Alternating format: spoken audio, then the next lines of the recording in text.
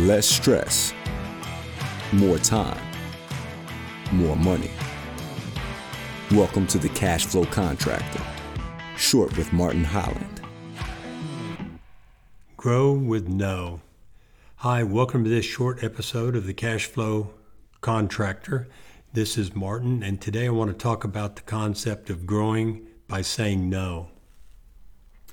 I first heard that phrase, grow with no, from a Canadian client who lives in Cold Lake, Alberta, Canada. If you don't know where that is and you're looking at a map of Alberta, it's as far north as you can go on the road. You can go left or right from there, but if you want to go up on the map, you need an airplane or a good pair of boots. But anyway, my client manufactures cabinets using an efficient system that he's developed over the years, and that moves projects from sales through design and production and finishing to final installation and billing. Highly specialized custom millwork projects don't fit that flow. He can do that kind of work. He's capable of it, but it disrupts his operations and his ability to serve his target market. He learned to say no to the wrong kind of work and developed that phrase, grow with no. Another man, Troy Hazard, in his book Future-Proofing Your Business, describes his event where he learned to say no.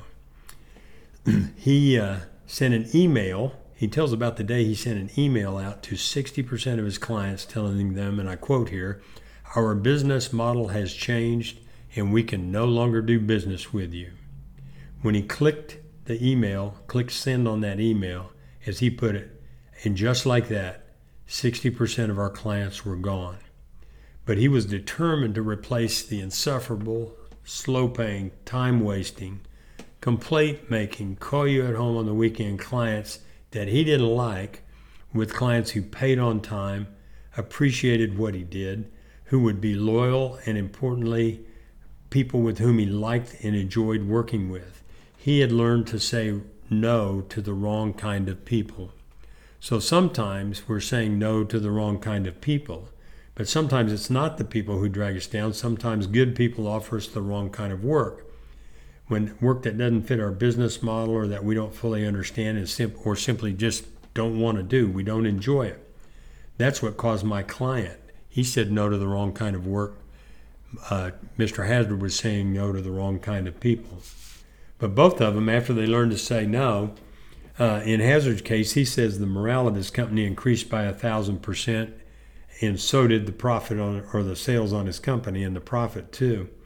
My Canadian client improved his margins by saying no from 25 to nearly 50%. And that just goes to prove that oftentimes less really is more.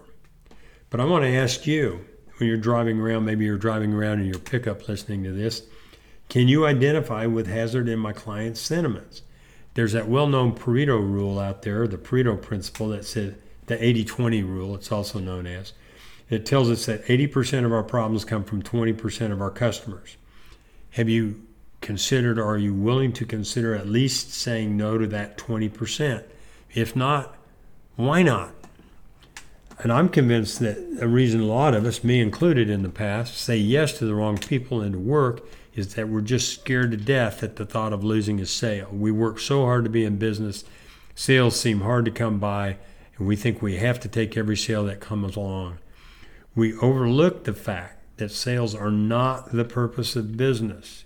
You can go gloriously and spectacularly broke making sales. The purpose of business is to earn profits, and profits that will quickly convert to cash. Difficult customers and the wrong kind of work damage us for two principal reasons. First, they consume our time. The time that we spend placating difficult customers or working outside our normal processes is not available to us for planning for the future or growing our business or better serving the customers that we like and provide us a profit. That we don't have time then to become more efficient or to build our marketing or brands or reputation.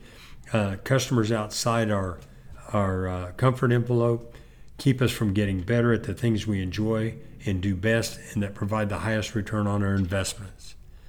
So customers and work of the wrong kind consume our time. Second, they tie up our other limited resources. The wrong customers and work tie up the capacity of our facilities. They tie up the time of our skilled employees and our teams, and they take up our cash. They occupy our cash, which is always a limiting factor. They add stress to our workload that sucks both the fun and the return on investment out of our business.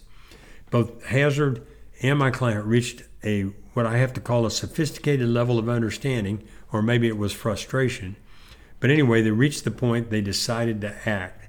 They decided to operate from a position of intent rather than fear, and both of them can tell you the date and time of that transformation.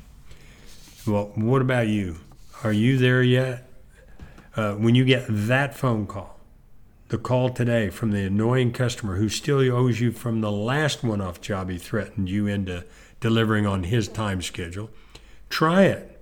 Tell him no. Tell him our business model has changed and we can no longer do business with you.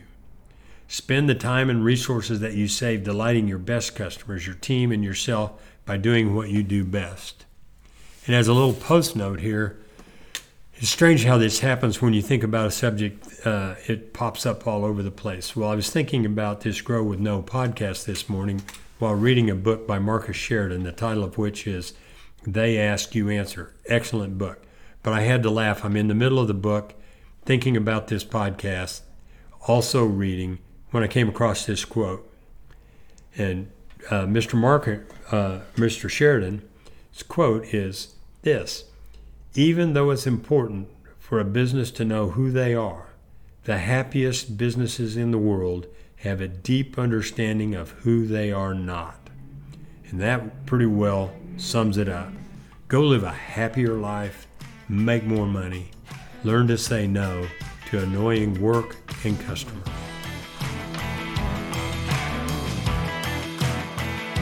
Thanks for listening to The Cash Flow Contractor.